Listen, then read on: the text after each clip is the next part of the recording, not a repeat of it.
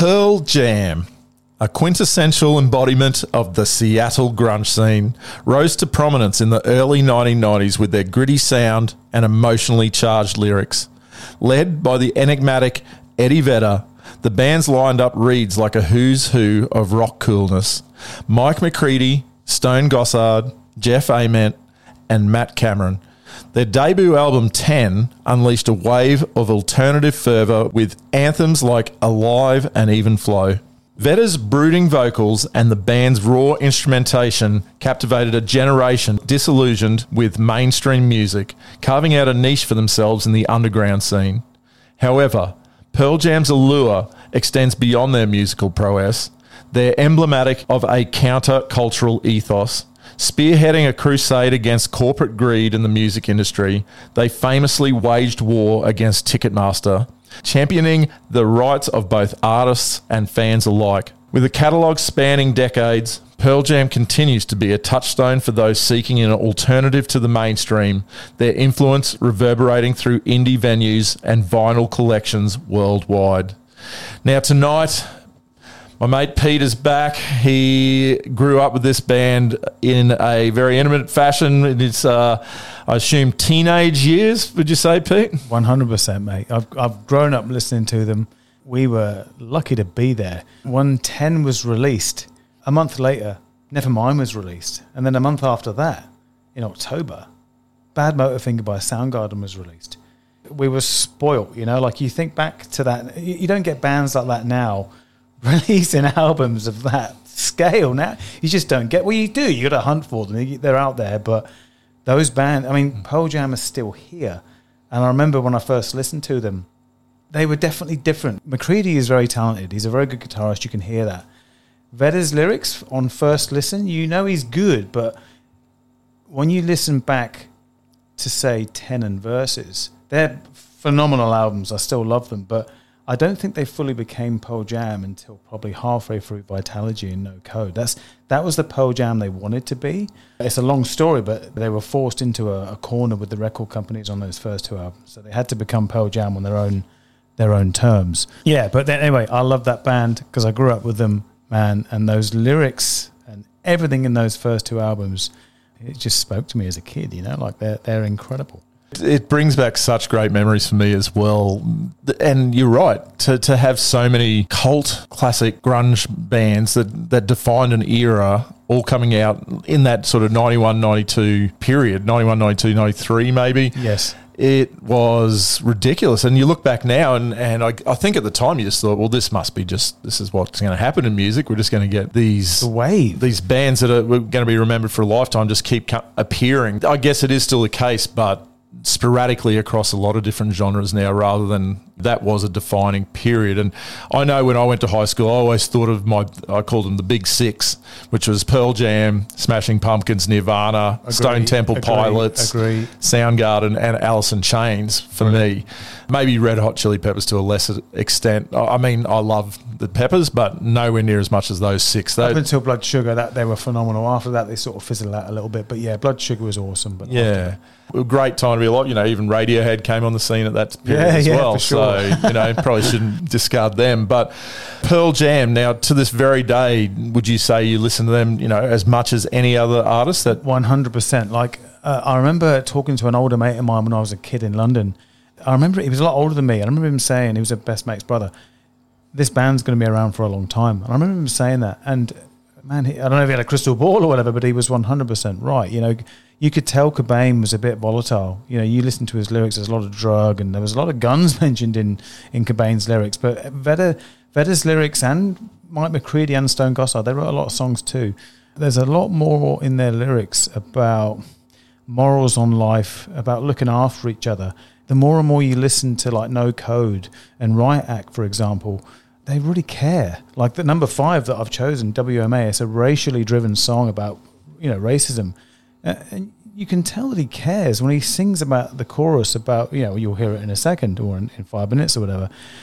You know, they genuinely cared about people and about how they felt about what was going on around them. You know, you could tell Vedder really cared about that. And that I really admired that. Brilliant. Love them.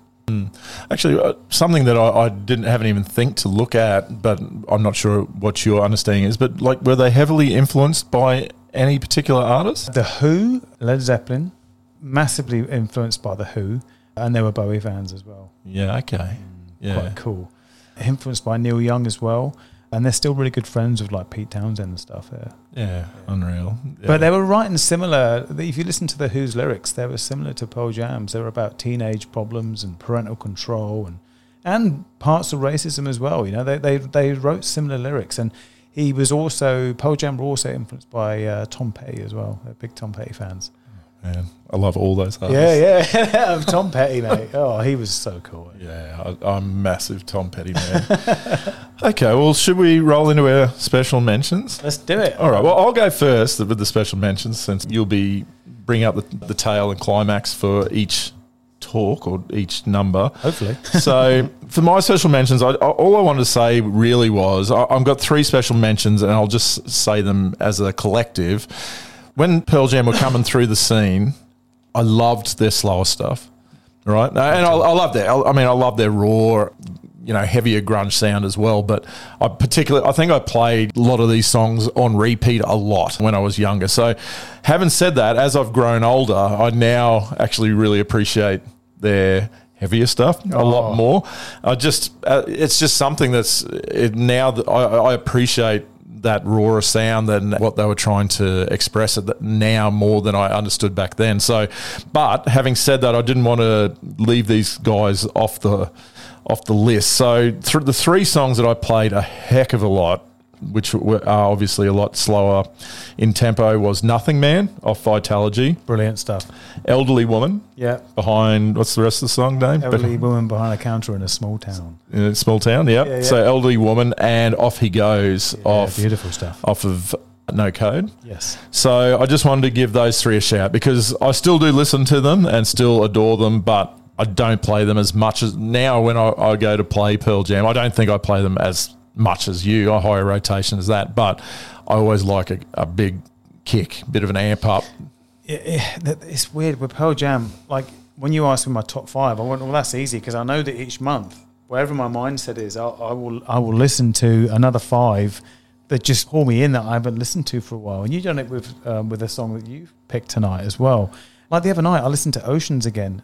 The sound of that on Oceans, it's got that cloudy kind of. It's like he's singing inside a fish bowl, And when I started reading about Oceans in 20, and apparently, listen to this. We're talking about Oceans. Eddie needed to put some money on the parking meter. It was running out, and the band are like, "Go and put some money on, we're gonna get fined." So he went outside, got locked out. So I read this recently. He got locked outside. He could hear the band jamming inside. He couldn't get in because it was one of those those fire exit doors. Oh yeah. And when he was out there, luckily he had a pencil and paper in his pocket. He wrote the lyrics for Oceans out in the car park, and then went back in. And then they were like, okay, we'll record that. So he wrote the lyrics out in a rainstorm in a car park while he was locked out there. Just it's ridiculous talent. It's unbelievable. Yeah, it's good that his mates didn't realise he was locked out maybe there. they're not on purpose to get some inspiration out of him. Come on, Eddie, start writing. And before we go on to your special mentions, I think it should also be mentioned they are an album band. Oh, for sure. You know what I mean? And I don't think we've really talked about that yet. You're on a journey with them. Yeah, with all their albums, I think, for me, right from 10 all the way through to No Code in particular for me, you knew when a song finished what the start of the next song sounded like. Like, that's how much. Like, they were a band that you probably didn't play a certain song that much. It was more put on the album, play start to finish. Yeah. And I find as well, and one of your mates, Johnny, said this to me the other day, when he plays 10, for example, he doesn't stop it. Like, you can just leave it. And I'm the same with all the albums I listen to or theirs.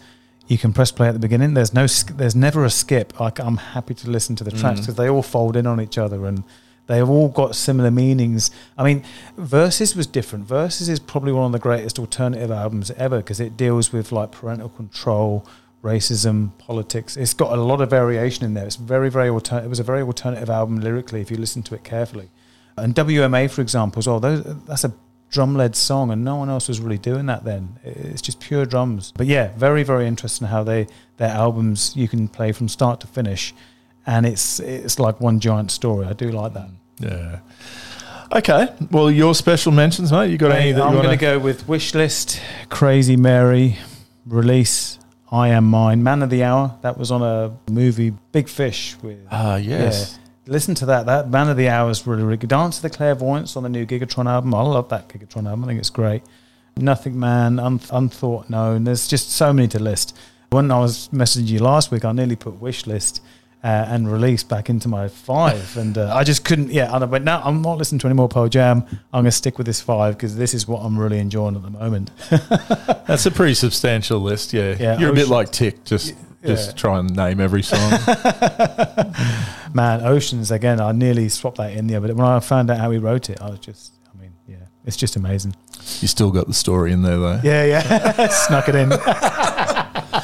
Okay, let's get into it. Now, as you know, Pete, I've been flat out this last couple of weeks. Doing what, mate? What have you been doing the last 48 hours? I just can't imagine it. Yeah, I won't go into it, but I've been a busy boy. And so my notes are pretty light compared to what Pete's got.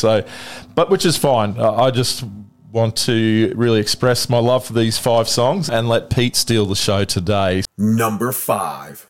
My number 5 comes from the album No Code in 1996. And can I just say straight up, I think it's their most underrated album. Oh, for sure. No Code is... from start to finish, I love every song on that. It could be their best album. When I'm in a certain frame of mind, that could be their best album. I mean, it's outstanding. Yeah, I've always enjoyed it, and it's just never really got the credit it probably deserves. But anyway, I've picked for my number 5, Hail Hail. Boom. So look, this is a beast of a song. Mate. I think it's like the best way to describe it would be brutal. It's just when you're listening on the opener of the album, you got Sometimes. It's that beautiful, lovely, mellow tune, and then as it fades out, boom! It makes you, when you first start listening to it, it makes you jump. It's like Queens of Stone Age. It makes you jump. Whoa! And it just goes off, and that riff that Stone Gossard plays is brutal. But it's smooth as well, though. Even though it's aggressive and loud, it's a very smooth, crunchy riff. That's it. Like it's still melodic. Yeah. For it's almost verging in parts on punk. Yeah, for sure. And the lyrics are cynical. They're complicated, and there's love and all kinds of stuff in there. Like really, really good tune. Hail Hail. I love that. Yeah, awesome. And live, pretty insane as well. Like you sent me through a live version of it just prior, and unreal.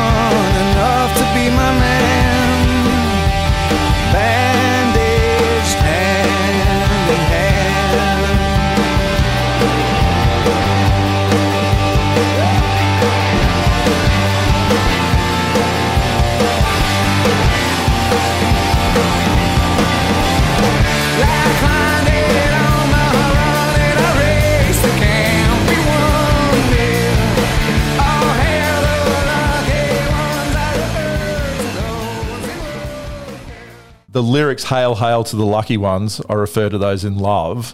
Like I had a quick read through the lyrics and it does look like it's about a relationship. It's not going too well. The struggle going on. A struggle, and they're almost like, it's at the brink where they know it's not going to work, but they still just continue with it because it seems to be, that's what's happened in the past. So let's just keep it going. But in the back of their minds, they're like, that's why they've got that hail, hail to the lucky ones. I refer to those in love. It's like, well done to those that can make it and still love it. I think you've hit the nail on the head. That the lyrics are definitely about how he and she feels. Are you woman enough to be my man? That's an interesting line, because Eddie, obviously, if you know Alive, the track Alive, he didn't know his dad was, what he thought was his dad wasn't. He passed away, but he had met him years ago. So he didn't have a proper role model. He had a bad relationship with his stepfather after he found that out. So, that line could be perceived as Eddie not having a proper role model, but it's from a woman's point of view. He does that quite a lot. In about 4 or 5 of his songs, he speaks from a female perspective, which is interesting. He was writing that when he was very young as well. Beautiful lyrics, right? And it's all, when you read that, it'd be like a poem from like a Nick Cave thing, but then you've got these really aggressive slashing guitar licks from Stone Gossard and McCready just pounding away. Yeah. Brilliant. I love that song. It's outstanding. All right. Your number 5, mate. My number 5 is WMA from Versus 1993 second album. Yeah, I had to listen to it just before. It rocks. It's, compared to 10, it's a brilliant album. There's nothing wrong with that album. I love it. But when you put Versus on, there's a lot more going on. There's different sounds, and when that starts, halfway through the album, it's just drum led. It's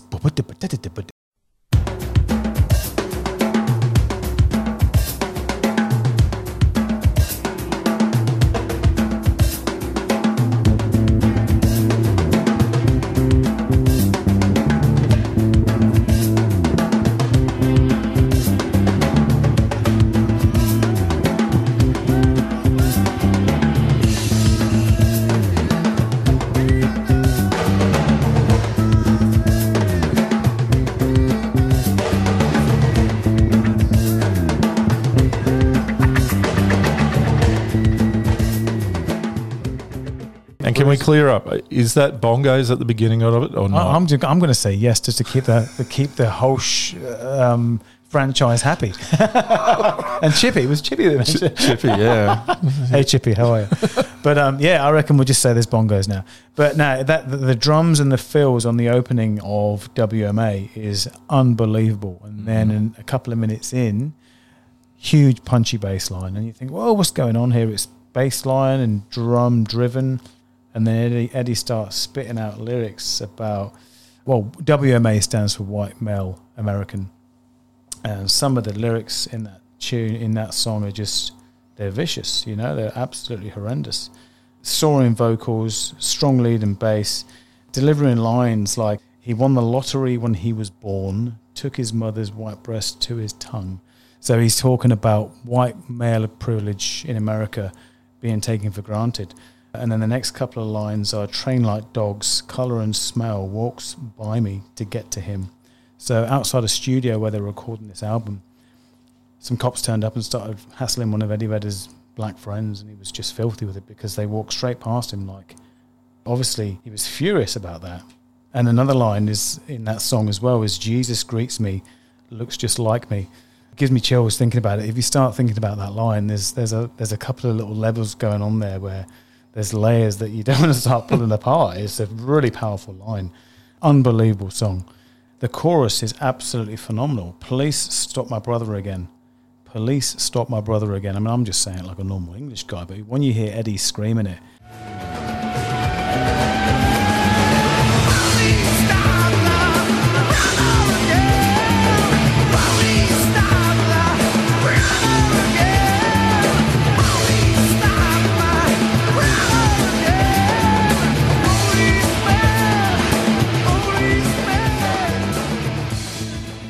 his voice goes up to this pitch and drops back down, and like, there's not many other white rock bands back then that would call a black person his brother, but somehow Eddie and the boys tackle that, and it sounds really cool and not corny. But listen to the chorus, listen to how he soars up and he screams about this guy being his brother. and he is pissed off that someone's come along and abused one of his friends right in front of him and just walked right past him. You know, it's disgusting really when you think about it.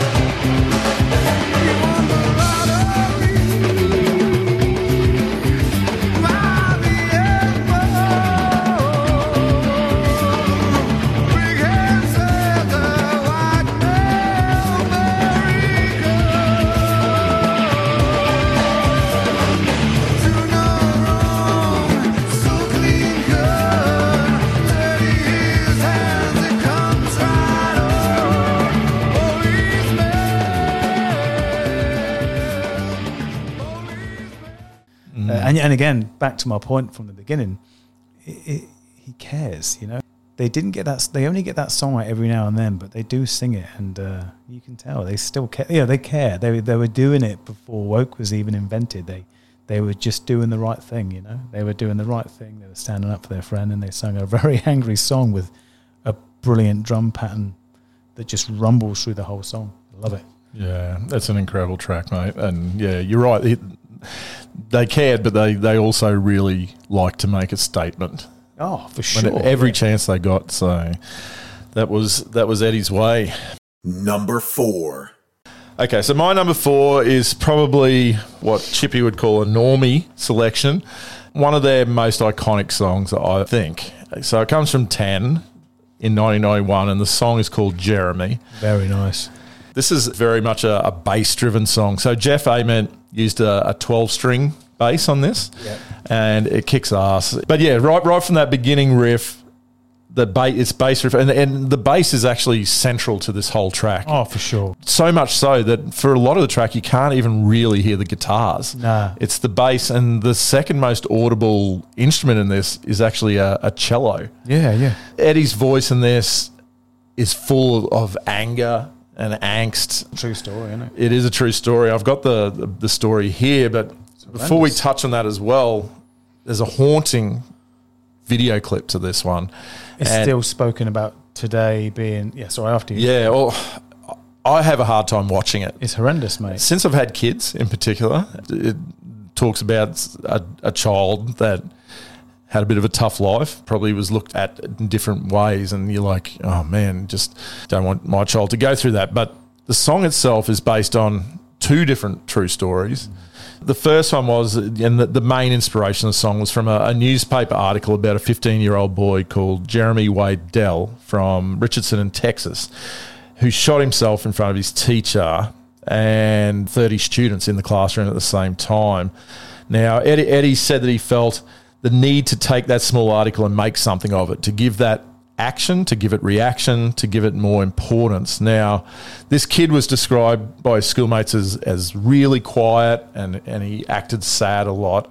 After coming into class late that morning, Dell was told to get an admittance slip from the school office. So he left the classroom, and then he returned with a Magnum. He walked to the front of the classroom and announced, "Miss, I got what I really went for," and then put the barrel of the gun in his mouth and pulled the trigger.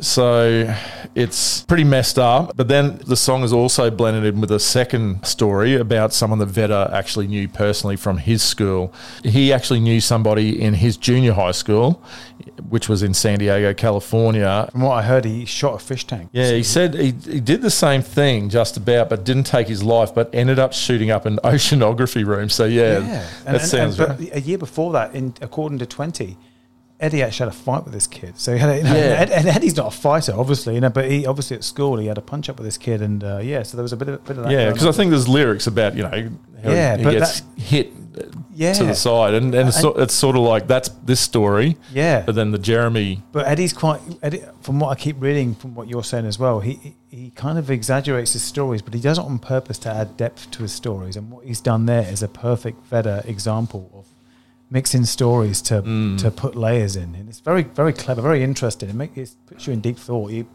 don't want to think about it too much though, because it's a dark subject. But, it's in the middle of the album too, and I always remember when I listened to the album, I think of the first three. So Once, Even Flow, Alive, it just blends through almost. It's just one big song. I know they're completely different tracks, but they blend so beautifully. But I always found when it got to Jeremy, it felt like this standalone kick to the nuts. Yeah. When it came on, it was like, whoa, okay. It felt like a bit of an interval. Yeah. For me, it was always Jeremy just made me stood up and listen. So it's funny you say that, because when I saw them live in 2009, when Why Go starts, you hear it on the CD, it is explosive. All the guitars come, you can hear the guitars coming on separate amps. The two moments what I'm getting to is the memories that I can definitely picture like crystal clear when I first saw them is Why Go starting and Jeremy, because when Jeremy starts, everything goes quiet and it's just that boom, boom, boom, boom, boom, boom, boom, yeah. And it's just like you can feel it coming through your chest, man. You can feel the bass fuzzing up inside your rib cage. It's that, and that's what you're talking about. I know exactly when you hear Jeremy, it's got something special about it.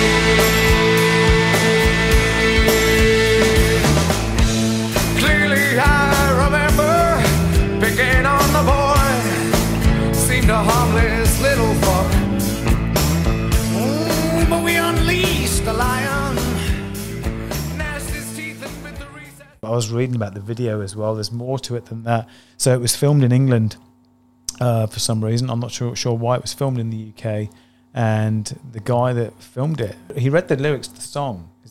He didn't think much of it, and the producer said, no, read properly again, read the lyrics again, and then it gripped him. And then when Vedder came over to shoot it with the band actually couldn't sit in the studio because Vedder sat in this chair and he's really tensed up, and you can see he's furious. Devil eyes. Oh, mate, he's not happy. And all the band said, we can't sit here and do this. It's, again, it's that care factor you get with them. They genuinely cared about this kid that put a gun in his mouth and shot himself in front of his classroom. I mean, it's just hideous. But yeah, Vedder wanted to make a point about it. He wanted to sing about it and explain what happened because he felt like people should know about it. I think Jeff Ament got interviewed sometime later, might be like 5 years down the track, and he was really unhappy about the film clip.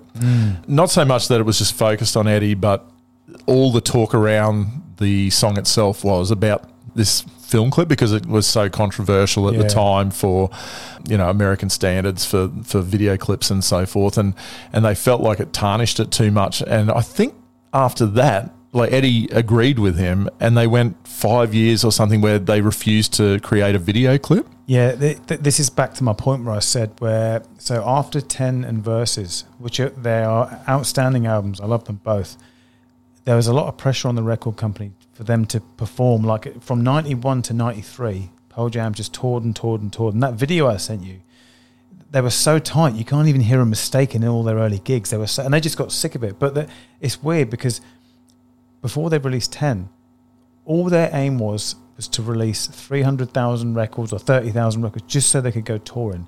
But then they went triple platinum in a few weeks. So all that pressure was put on them for 10 and Versus, and it freaked them out. They had a bit of a strange relationship with Cobain. You know, they were always compared to, and they didn't like that. He had a bit more of a biff with Jeff Ament, actually, because of the whole punk scene that Jeff Ament had come from. When Vedder found out that Cobain was dead, he trashed his hotel room. He was devastated. He just smashed it all up. He was gutted. And then they went all quiet after that.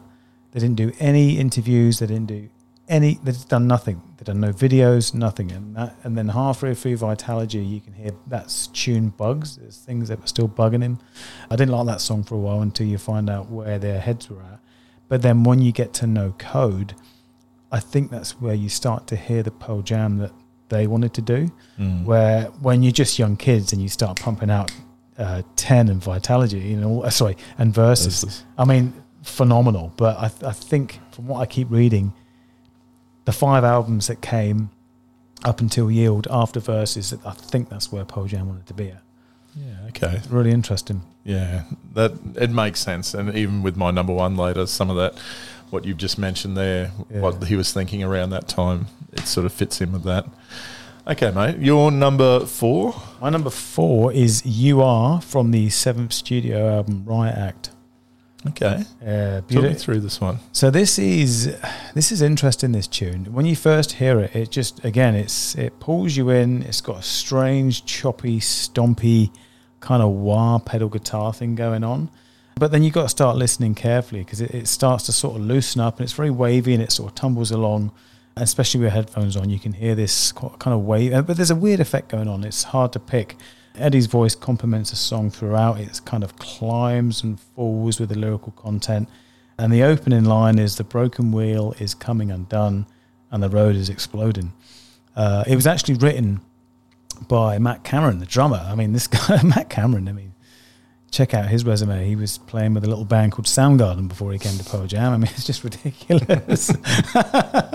Outstanding, And so he wrote the song. And from what I can gather with the lyrics, it's a love song. Love is a tower and you're a key. It's about, again, I get the impression it's about Matt Cameron's relationship with his wife. There's a few lines in there like, sometimes I burn like a dot on the sun with no one knowing, but you're keeping me strong and moving me along with you. So like the dot on the sun is like extremes and maybe pressure of touring, like there's, listen to the lyrics and you probably agree with me, it's definitely like he's struggling with something like touring and he's stuck in a hot spot and he can't, his love for her is dragging him along. It's a beautiful song. And I was reading recently again that this song was actually recorded, so Matt Cameron plays guitars on it, but he records it through his drum machine. And I've typed this up to word it better, but it starts off with, the drums you hear live are live drums, but you can't hear the drum machine. The drum machine was used to create rhythmic envelopes with a delay that triggers the loop effect through the opening and closing of the guitar output. It's super cool. Tom Morello uses this effect. I think Radiohead use it. And if you listen to it, it's got like this opening, closing, kind of crunchy wah pedal sound. So that's a guitar being played through a drum machine. I think it's really, really cool. But he done that so he could play guitars on the song why Eddie sung, and he plays guitars too. So it's a super cool tune, and it takes a few listens, but when you start listening to it, you kind of get in a bit of a trance with it. I love it. It's a brilliant song.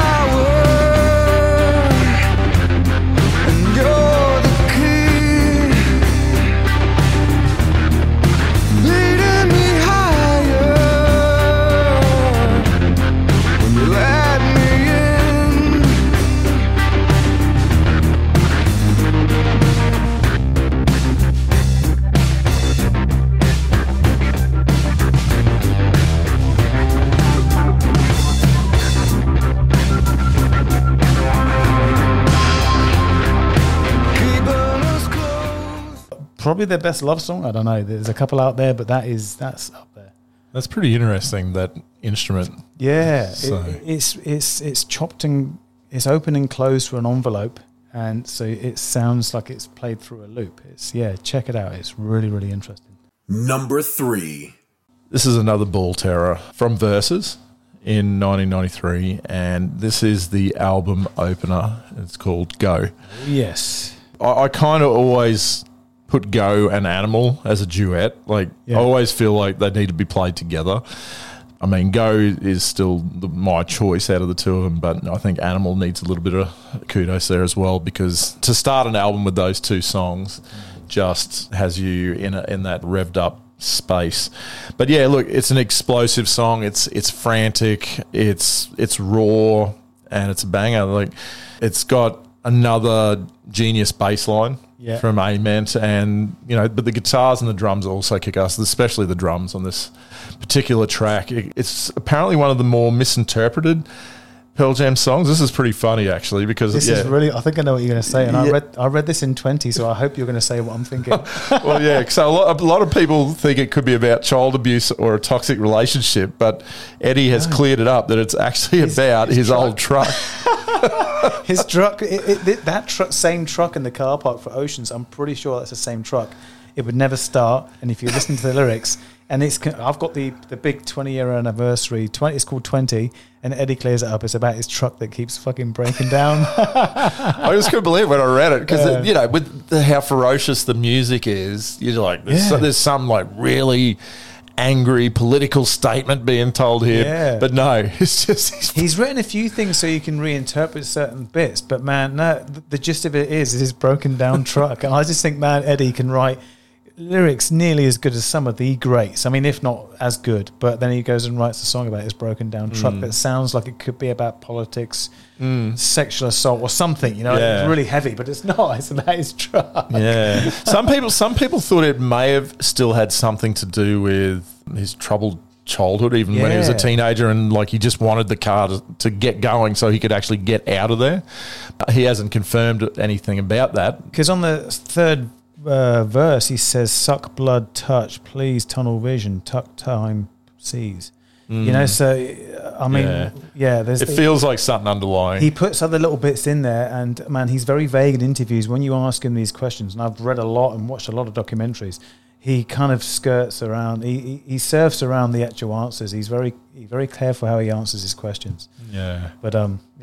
But now, is this broken down truck? But yeah, they played Go in Amsterdam when we saw them in 2016, and it was unbelievable. Just incredible live.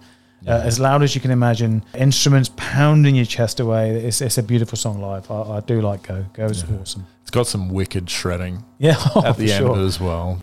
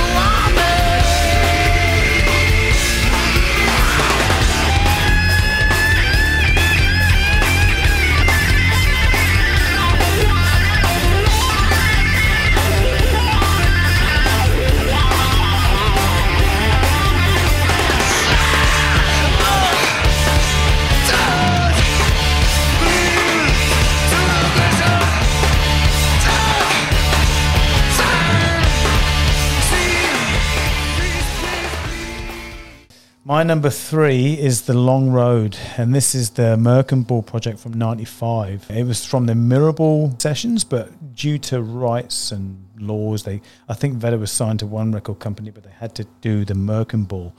I Got ID and The Long Road are 2 songs that were recorded for this EP. Man, those lyrics just absolutely incredible. Really interesting. Again, Jeff Ament on the bass.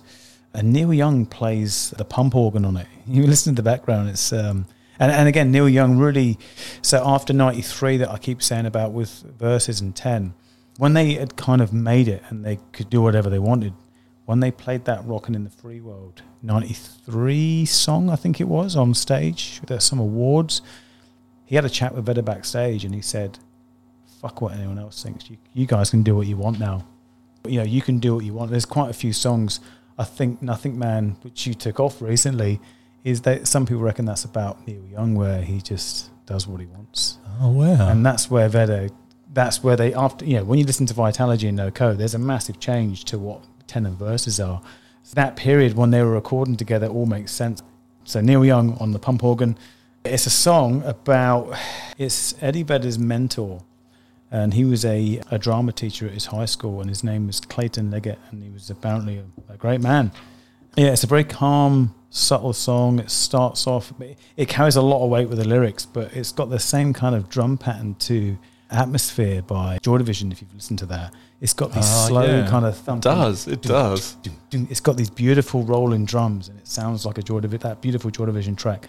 The lyrics, man, it starts off with, and I wish for so long, cannot stay, all the precious moments cannot stay. If you listen to it, it's incredible.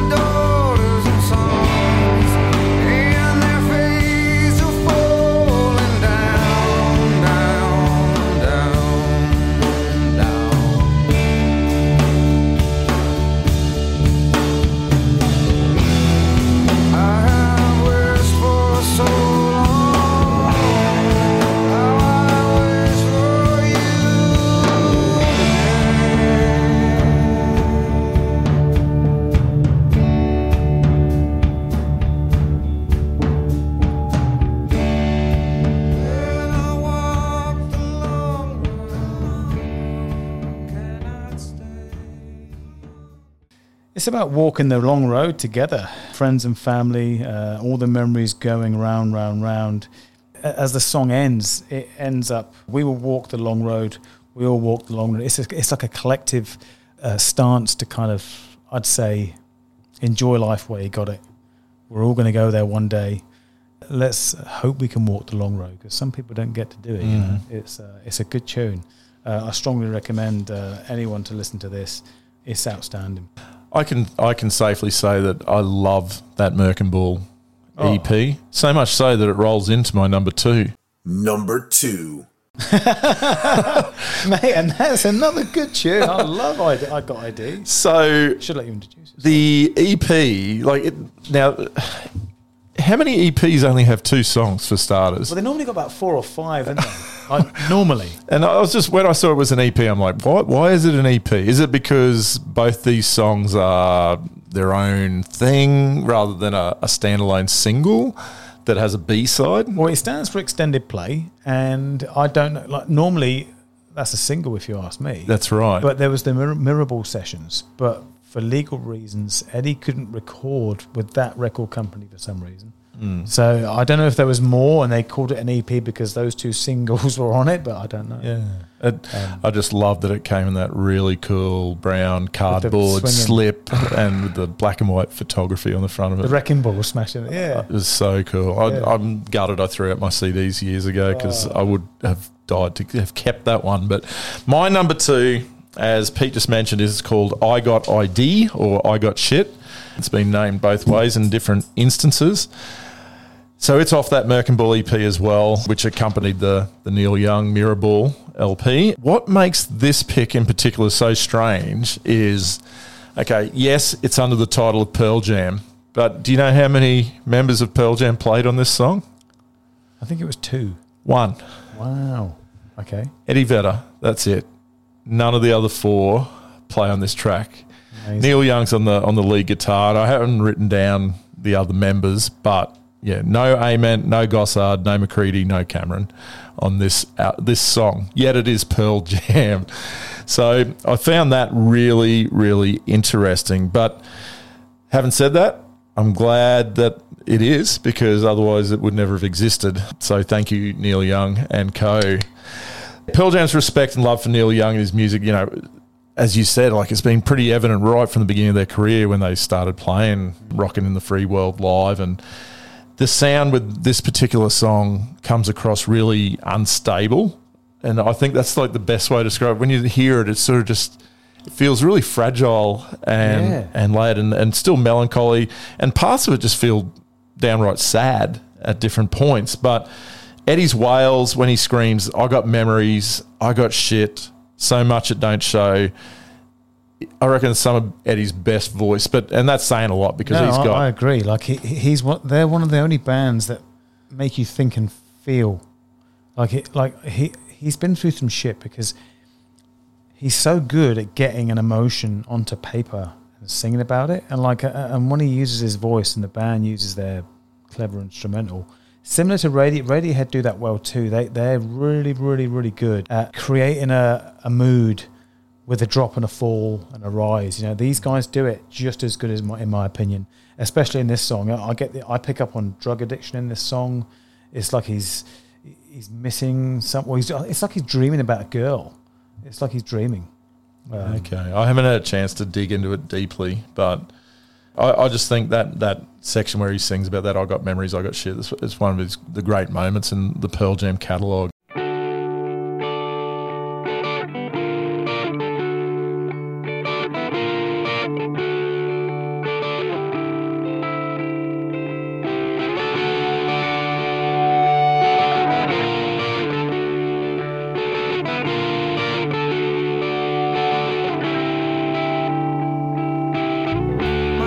Since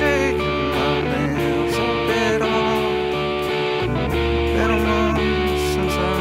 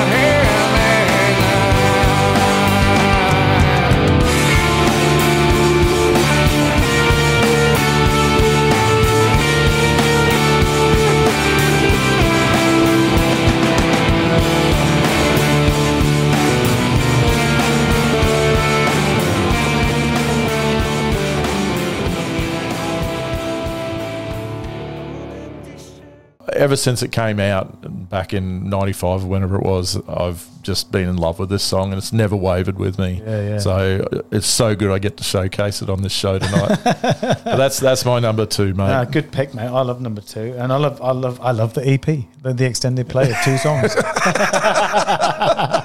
Should be 5, man. Come on, Eddie, do some more. Brilliant, outstanding. Your 2, big guy? My number 2 is, so there was a cheeky little live album in 98 called Live on Two Legs. So off of a song on Yield called MFC, which is Mini Fast Car. It was a song written about Eddie and the boys hired probably a little Fiat or something in Italy, and this thing was like a little fucking rocket, and they called the song MFC. Listen to the lyrics of that song. Anyway, before that song started, Eddie just busts out this song it's now called Untitled, and it's on Live on Two Legs. And it's just 2 minutes of MFC slowed down. You need to listen to that and then MFC. Man, it's just a little impromptu song. It's a very pretty little song. And it just starts off with a guy, got a car, got some gas, let's get out of here fast. It's just a little song about getting out of town. It reminds me actually of Thunder Road. Bruce. Yeah, by The Boss. If you listen to it, it's got that at the end where let's get out of here, wind in our hair and go. Yeah, it's just a 2-minute little song about not wanting to be alone. You got to listen to it.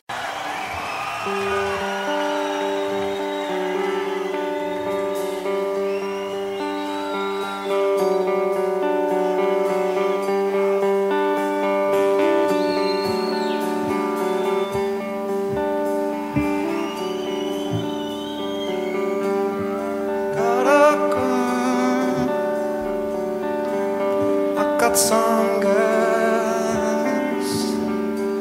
Oh, let's get out of here. Get out of here fast. Oh, everyone's confused, so I stay in my room. If I go, I don't want to go alone.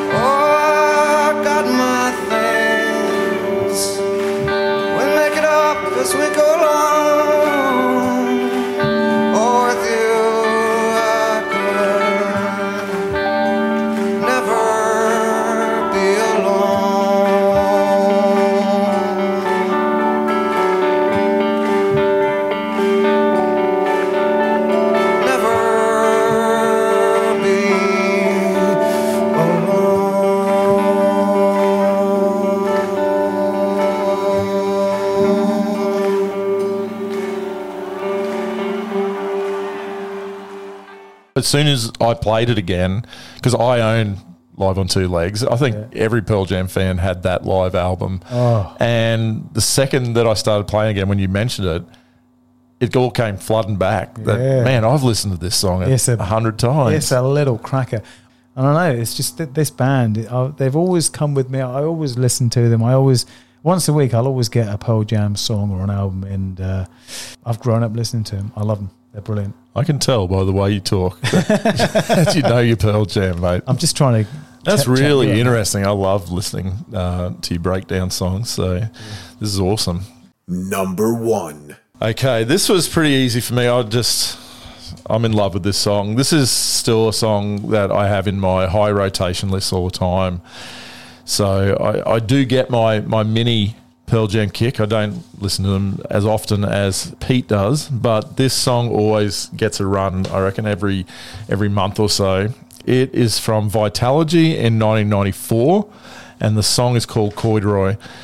This is just for me, and I know it'd be different for every Pearl Jam fan out there, but for me, this is the essence of Pearl Jam in my life. When I first fell in love with them, and it's just angry, it's raw, Eddie's voice is prominent. We all loved the music that when they came out, but I mean, let's face it, Eddie gave it the Pearl Jam stamp. You knew it was a Pearl Jam song because of his voice.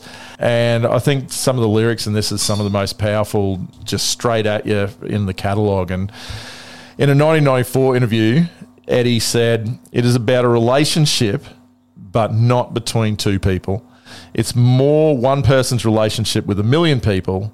In fact, that song's almost a little too obvious for me. That's why instead of a lyric sheet, we put an x-ray of my teeth from last January, and they are all in very bad shape, which was similar to my head at the time." So when he says we put in an x-ray of my teeth, that was in the booklet in the CD. So instead of lyrics, he's just got an x-ray of his messed up teeth, because Corduroy is basically a song about how he originally wanted to be famous and huge, and then it freaked him out. It just freaked him out. Freaked him out. But then the name of the actual the title Corduroy comes from a certain jacket he wore, which he got at, I think, like a St. Vinny's or whatever the cheap corresponding store is over where he lives, for like $12.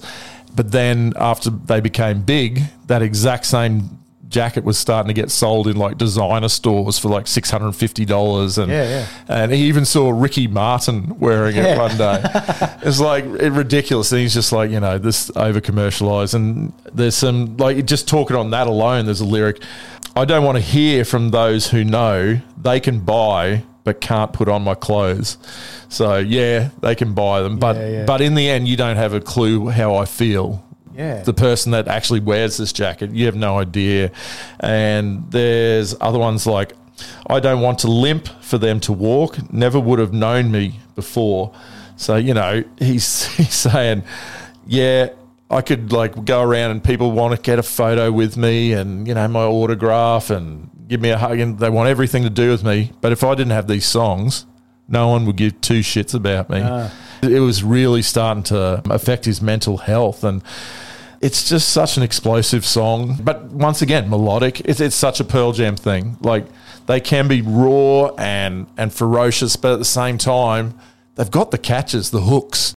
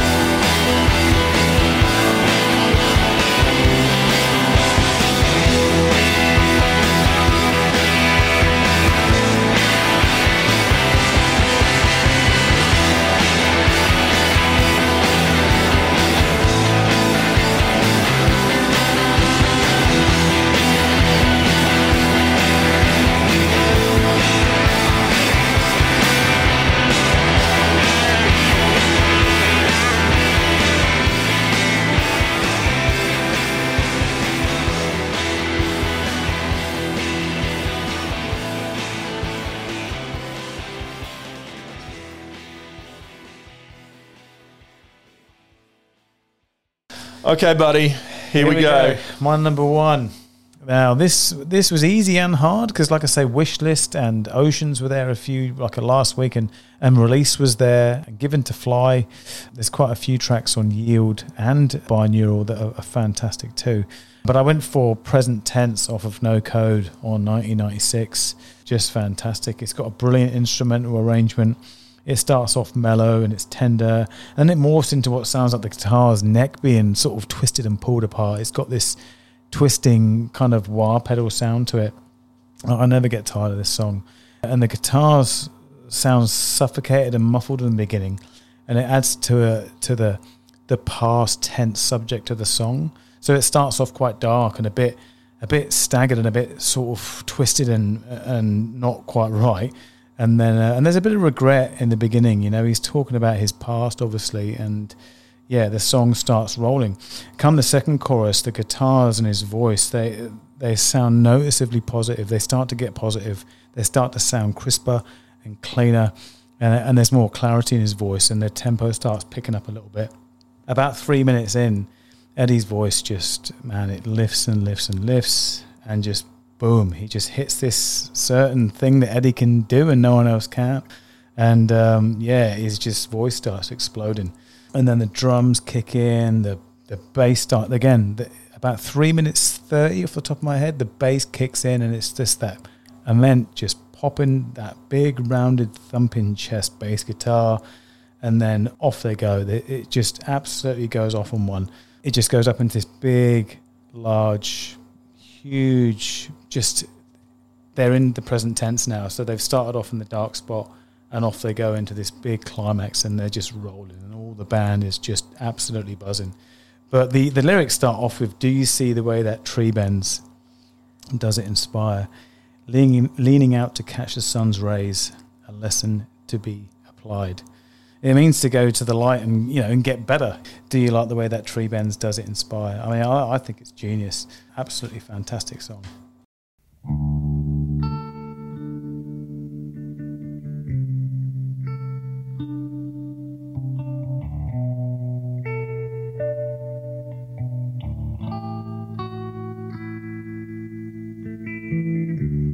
Do you see the way that tree bends?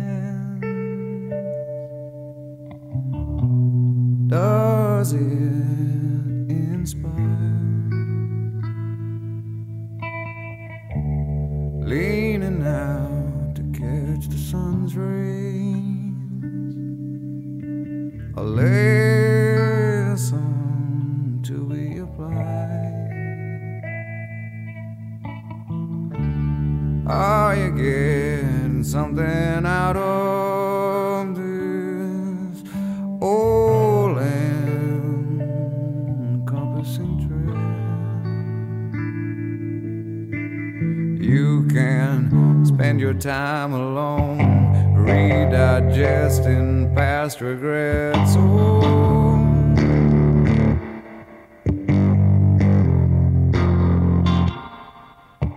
Or you can come to terms and realize you're the only one who can forgive yourself.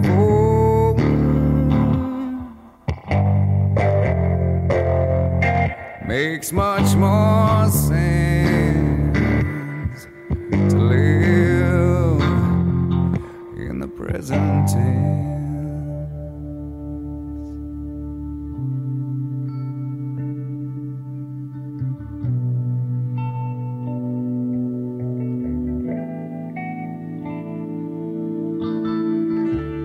Have you ideas on how this life ends?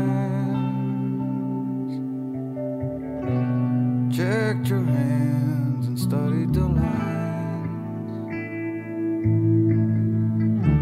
Have you the belief that the road ahead ascends off into the light?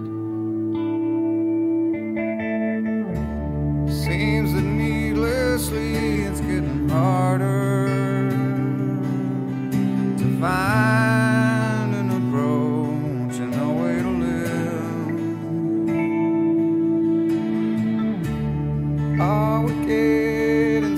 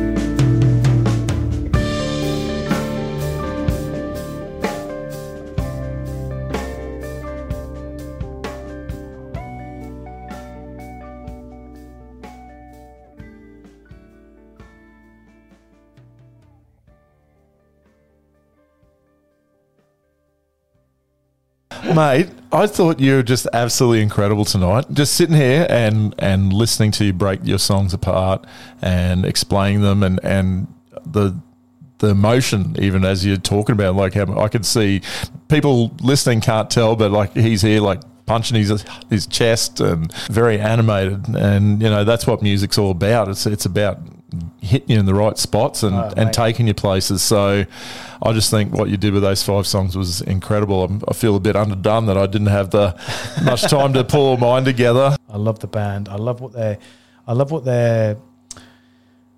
do. I like it that they care. I like it that they're still here, and I like it that they didn't do it for the money. That's obviously evident. They've never done this for the money. That you can tell by this. If you listen to Wish List and Present Tense and all these lyrics, like they care. Like they genuinely. Or even Corduroy. Yeah, exactly. They care, and that's what I like about them. Thank you, everyone, for listening in on Pearl Jam. This was episode 16. I don't know if I actually mentioned that at the beginning, but anyway, episode 16. Thank you very much. I really hope you enjoyed it. Make sure you subscribe to the channel and jump onto the Facebook group, Holsh Fidelity. But apart from that, I hope you enjoyed the playlist. Thank you very much.